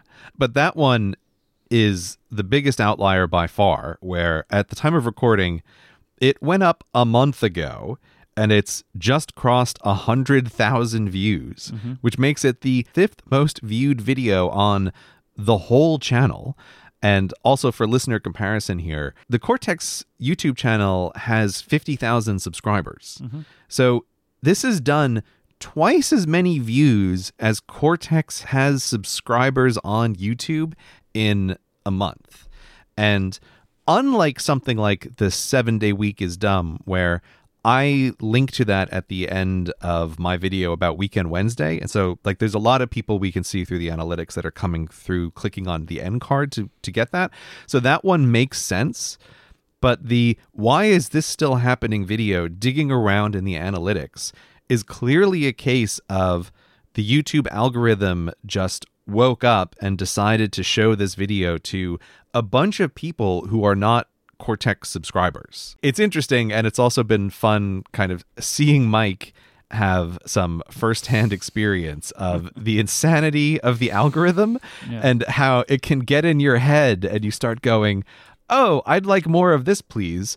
What are the reasons this happened? Oh, that's a much harder question to answer. So like this is where I am right now. Because it's the same with the video now currently called Progress Bar Disease, where most of the views are coming from the YouTube system. And that one is just crossed 40,000 views. And that one went up 19 days ago. And so like it's like a big difference. And just to say, like, we changed something. I think we changed the title and thumbnail for the Why Is This Still Happening video. It was at 18,000 views or so, and it had been that way for the best part of 2 weeks. It was just like trickling up.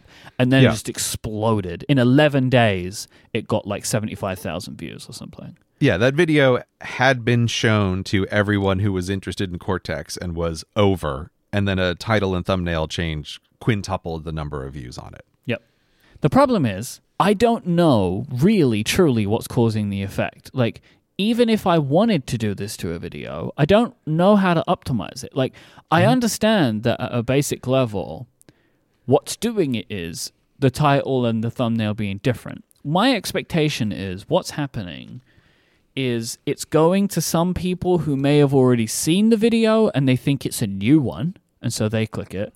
And it's going to people that have never seen this video for whatever reason, and they click it. And it's in those people showing interest, the system grabs it and starts showing it to more people.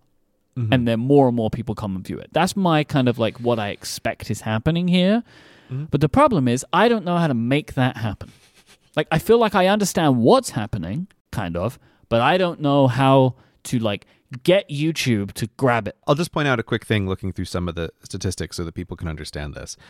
I think people have the idea in their head, because I think Netflix does this, that changing the thumbnails on YouTube is like tricking people who have already seen the thing into thinking it's something new and watching it. Yeah, Netflix does do this. Right. 100% Netflix does that. But I can say on YouTube, looking at the analytics do not support that as what has actually occurred. Okay. And so, like the video, Why Is This Still Happening, that animated one, you can pull up the data and see what percentage of people watching this are new viewers versus existing viewers. And that means not even people who are subscribed to you, but people who just were on the channel previously. And when the algorithm picked that video up, it's almost entirely new people who are watching that video. It's not getting shown to the existing audience. I think people to understand like what is going on here on YouTube, for a video that for us now is crossing 100,000 views, the analytics show that YouTube has shown that video 500,000 times across the platform. Like, that's these kind of very strange things to understand. Like, why did YouTube all of a sudden decide to promote this video to the tune of 500,000 impressions, almost entirely to people who have never been on the Cortex channel before? It can be completely crazy making to think about some of this stuff. So I think there's a lesson that YouTube says that it wants people to learn. And that lesson, I think I would summarize as, you should make videos that are enticing to watch with the combination of their title and their thumbnail. And so we did that with the Cortex animated stuff. Saying Cortex animated and a number was unenticing to anyone who was new. And so that seems like an obvious change. Oh, give it a title that just is a fun title, so this is much more welcoming to people who are new. That's fine. I can understand that. That's a good lesson. That's actually a lesson we should have learned years ago with the Cortex animated videos, but we just didn't. Like, it just didn't really occur to either of us. But the frustrating thing is that you can make that obvious change, and there is an overall improvement. But then within those changes, for reasons that make no sense at all, there are huge order of magnitude differences that seem to come out of absolutely nowhere in terms of how many people will YouTube show this video to. Like, there's a thing in the YouTube Studio app, right? In the analytics tab right now, and it says, keep it up. Your channel got 484% more views than usual in the last 28 days. What is it? What is it that I have to keep up? What if I said, why don't you keep it up, YouTube? You're the one doing it, not me.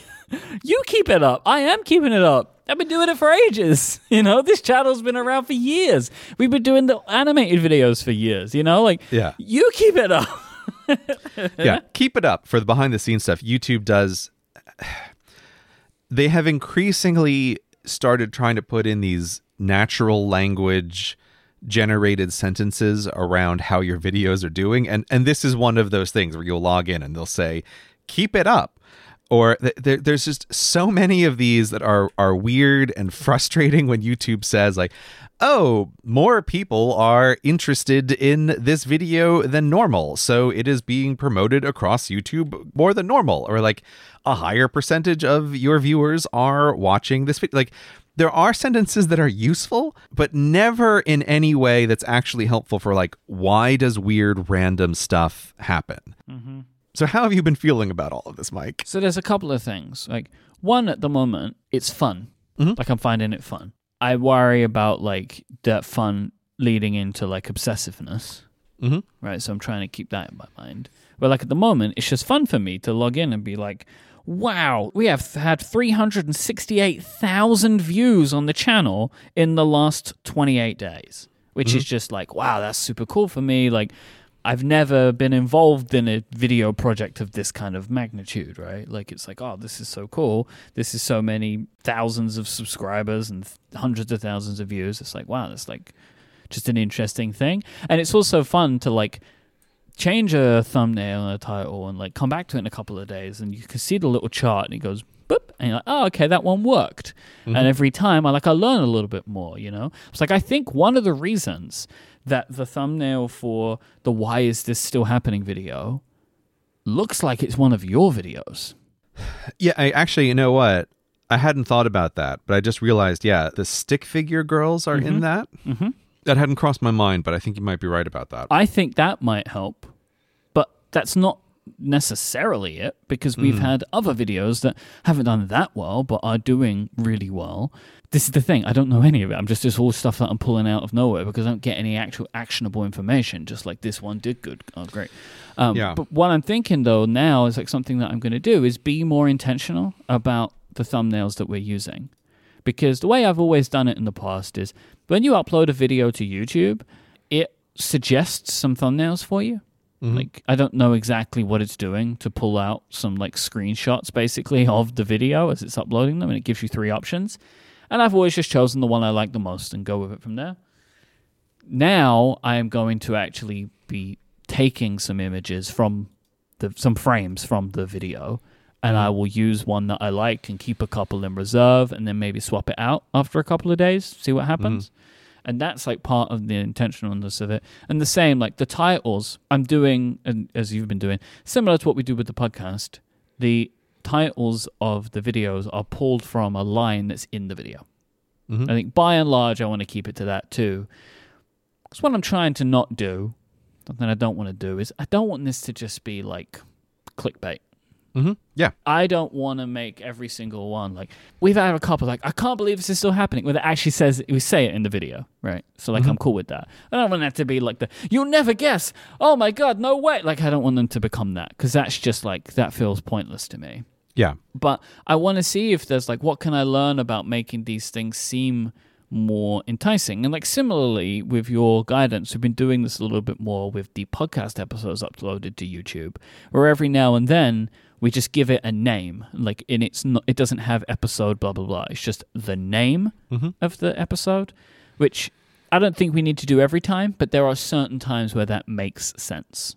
Like the one we just put up last time, Making the Interstate's Forgotten Code, like that was the name of the podcast episode, and we just took the number off, and you made you had like a special thumbnail made for it, and then that worked really nicely, and that video was performed very well, I think, for that reason. Yeah, I completely agree with you. There's always this question of clickbaiting stuff. With that last episode, we unintentionally made an episode that almost entirely just talked about the behind the scenes of that video, and so then it felt like, oh, this makes sense to have a custom thumbnail on the podcast episode that makes it more visually clear this is related to the interstates. So if you've watched this interstate video, you might want to listen to this podcast, which talks about that video itself. But yeah, I don't think that makes sense to do all the time. It just happened to work out very well last time to do with the actual podcast itself. And I can imagine there are listeners that are like, but Mike, why? Why are you doing this? So I have 2 reasons why I think that could be something that I want to just keep my eye on more, and like that the 2 of us can just keep working on. Now the channel is actually making a little bit of money, which it wasn't before. Now, I will tell you, listeners, when we say a little bit, we have had 368,400 views in the last 28 days. That has equated to $677 of YouTube revenue. That is not no money, but compared to how many people have been served ads, that's not a lot of money. You know, where I come from in the podcast world, those kinds of listeners would equate to a much, much higher amount of money.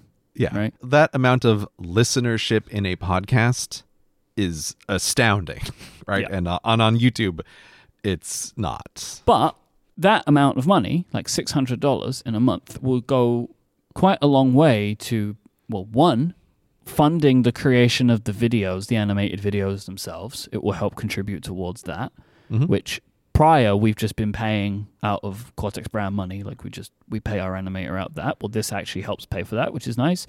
And also just like can contribute towards some general business bills that we have. So it's like, great. Like this is a nothing amount of money. Where like previously, we didn't even have ads on the channel at all, like for a long time. Yeah. Well, one, because we were told that we were re-uploading someone's content, I think, at one point, which was like very funny to me. So like we hit some flag somewhere, but we ended up getting that resolved. So yes, our own content is what we're uploading. This does exist elsewhere where we make it. It's like we can or cannot give it to you, YouTube. It's up to you. What do you want? Yeah. And then also, I do think that there is a way that this helps more people find out about the podcast in general. So I saw this quote go by my Twitter feed the other day where MKBHD was giving he was on a panel at a podcast summit, and he said more than 50% of our podcast audience comes from YouTube. Huh. And I was like, interesting. So Marques has a podcast called Waveform, which was at first just a audio podcast.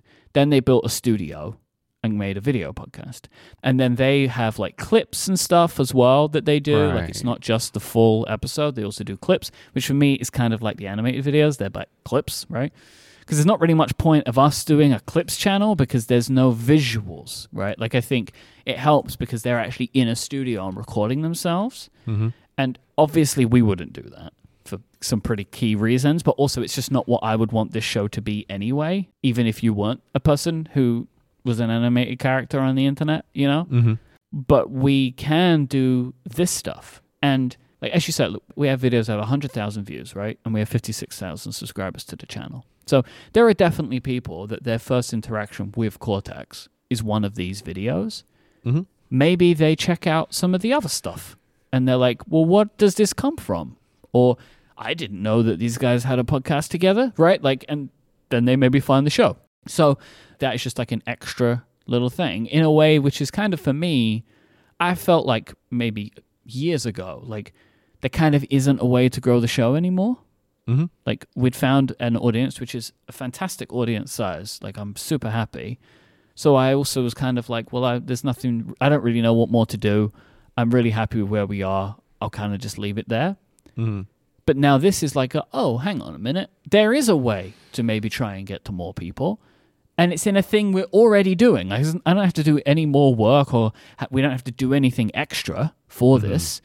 All we need to do is just make the animated videos we're already making just maybe a little bit more enticing to people. Yeah, I think something people underestimate is the difficulty of getting a podcast audience. Podcasts are built on the old school RSS part of the internet, and they're intrinsically harder to grow an audience. I think this is one area that YouTube really should get into and really try to push harder, is actually having podcasts much more on YouTube. Like you see more people doing it in the past years. And I think one of the biggest reasons is it does make sense as a place to try to actually get your podcast to people who don't know about it already. Mm-hmm. I think this is interesting. I didn't realize that MKBHD put Waveform up on YouTube. Also, guess what microphone is in their studio? I know. It's the Shure SM7B. There it is, because it looks great on camera. Of course it is. It just made me laugh. Like I click on the thumbnail right away and it's like, oh, there it is. There's the microphone.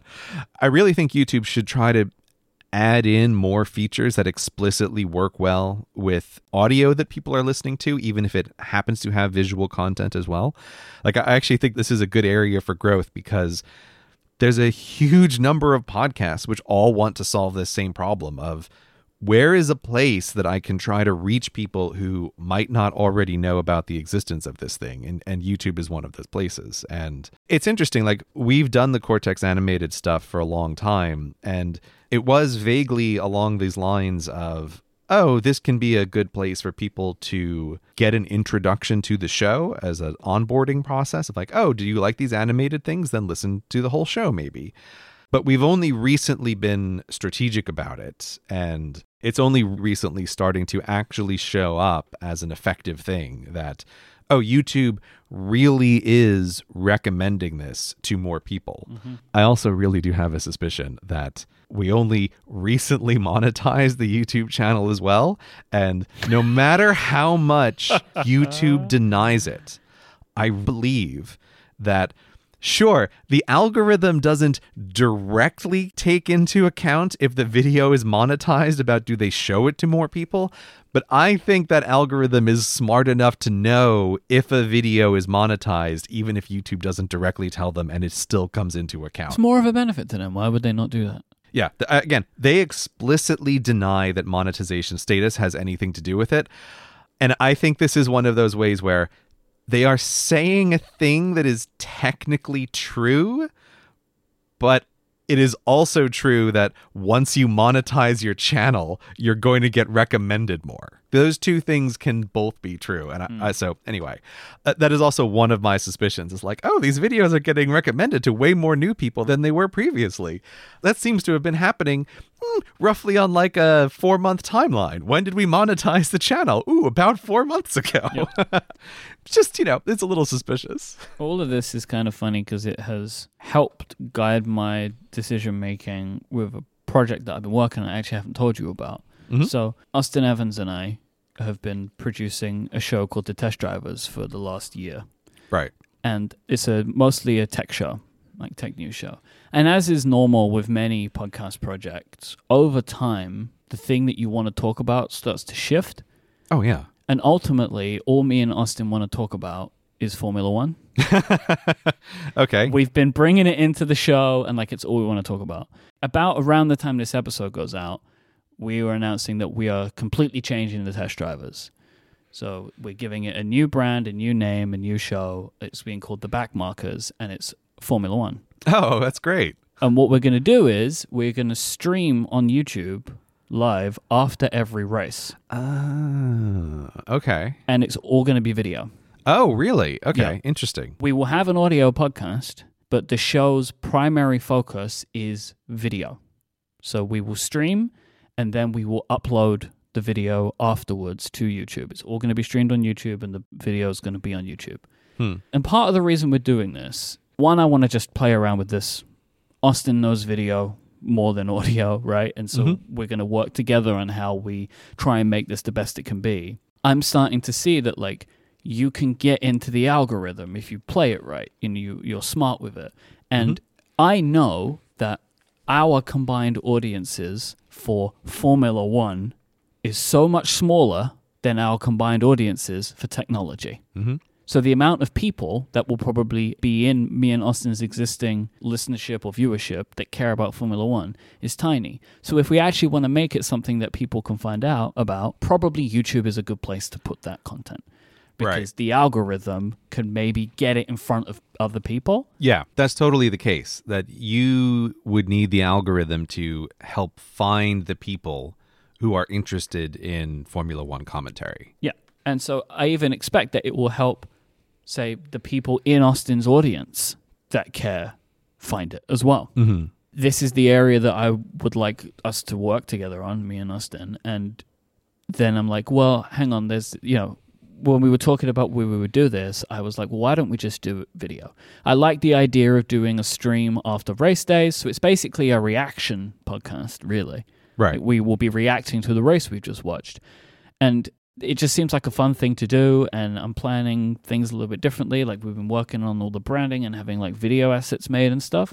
And I'm going to maybe try this again as like another project of trying to understand YouTube a bit, and with the great benefit of, like, I have you as my guide for our channel, Austin is my guide for this, because I don't really know what I'm doing, right? I'm just like a bear, just like lumbering around inside of these channels, like bumping into things, and sometimes there's an effect.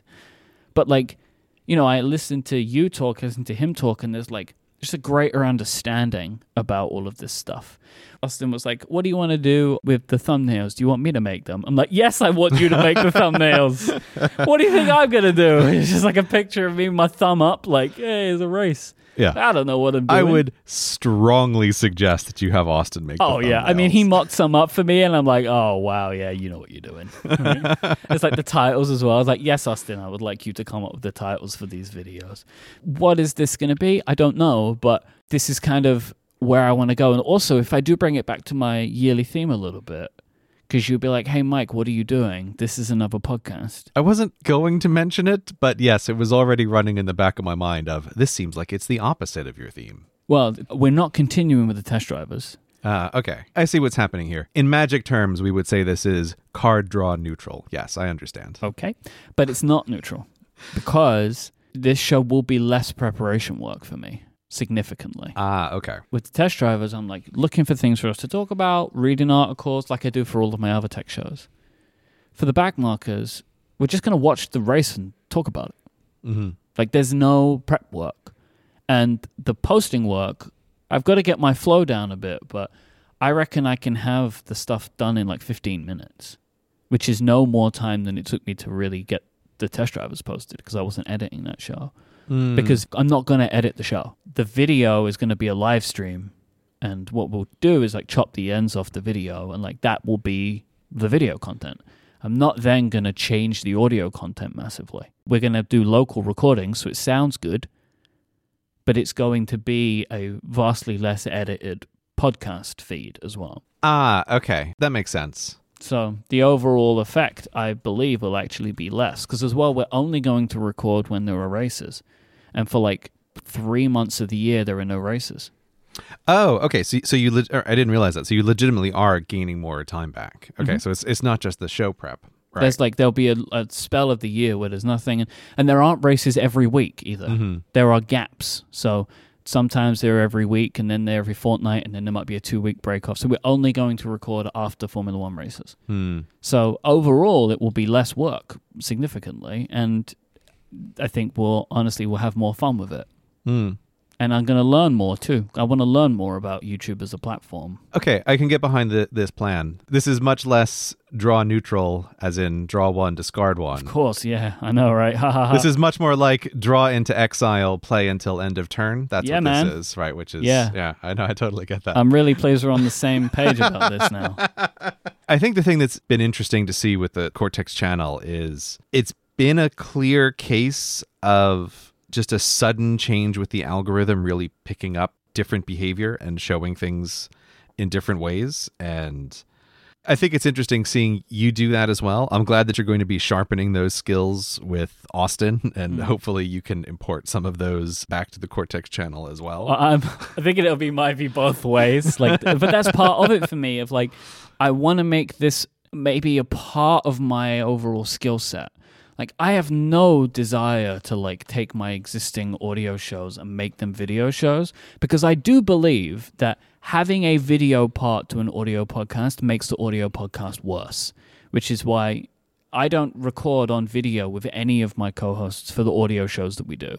Because as soon as there's a visual component, even if the hosts can see each other, it changes the way they talk to each other. Yeah, I completely agree. And if you can't see that, I don't think it's a great thing. But like, just for this particular show, I actually think video's the way to go. Presumably with something like a sport, there's also things that you may want to just physically show. Yeah, like there's images and stuff like that. Yeah. It's a much more visual, actual medium.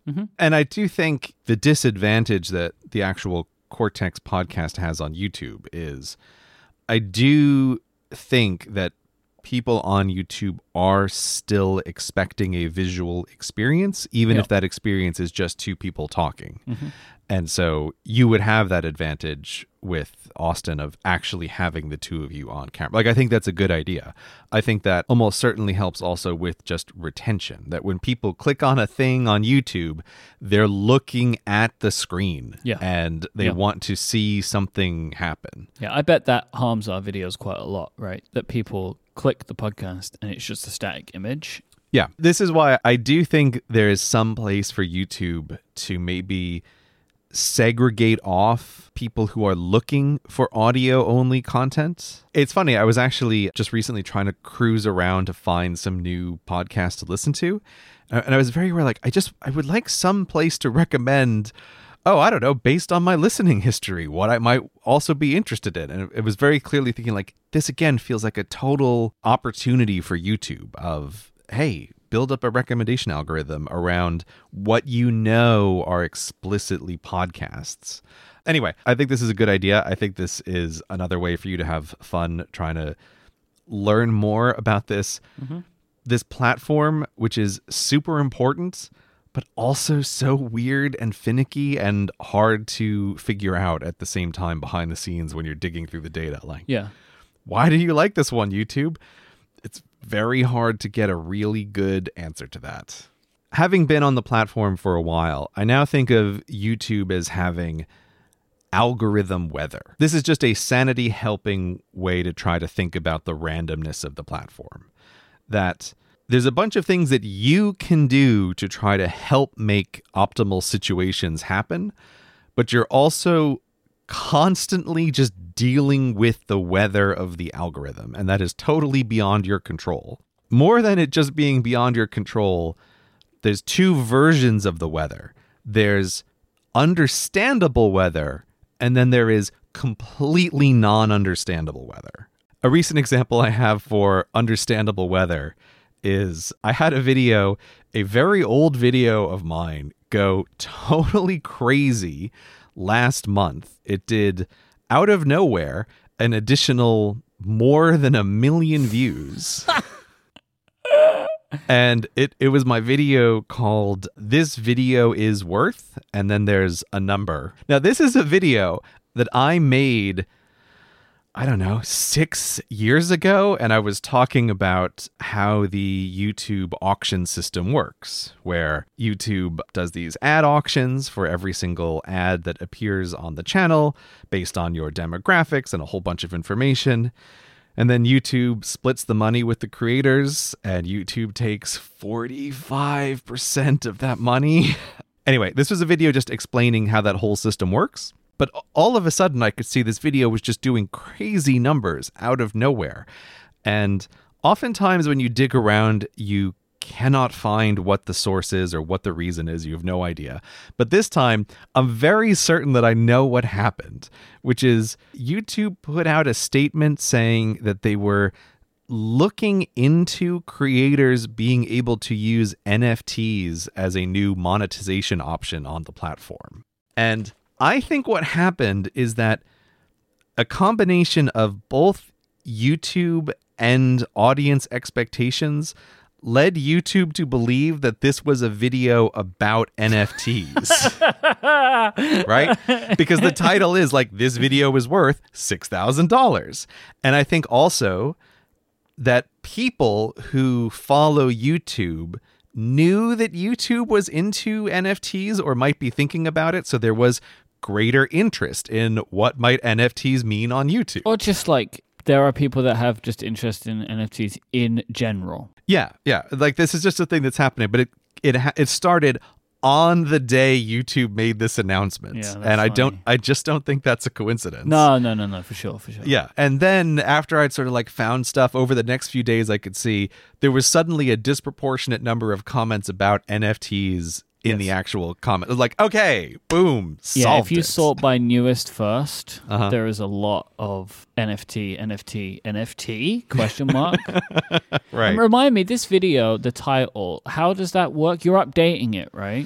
Yeah, I think people think I'm doing something much more clever than I am. Yeah. I'm actually just, every once in a while when I remember, I update that title.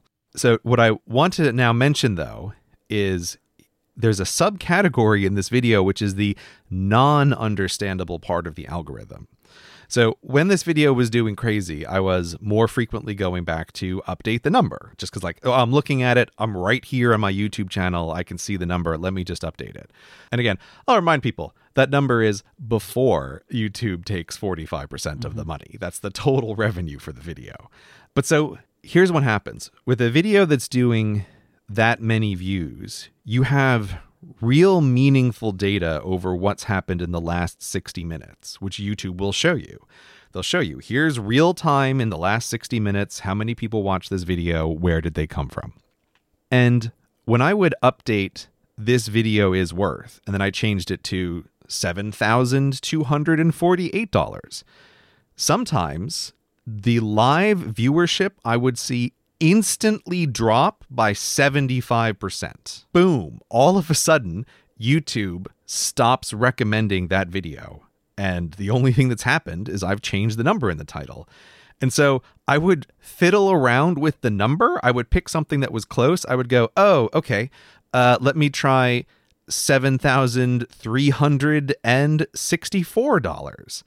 And then, oh, now the traffic jumped by 25% from the previous amount. What is the number? It was one of the craziest examples I have ever seen of the algorithm is stupidly sensitive to something that I cannot understand what it is. Wow. But Anyway, over the course of a week, I kept updating this number a bunch, and it felt like I was playing Russian roulette with the algorithm every time I did it.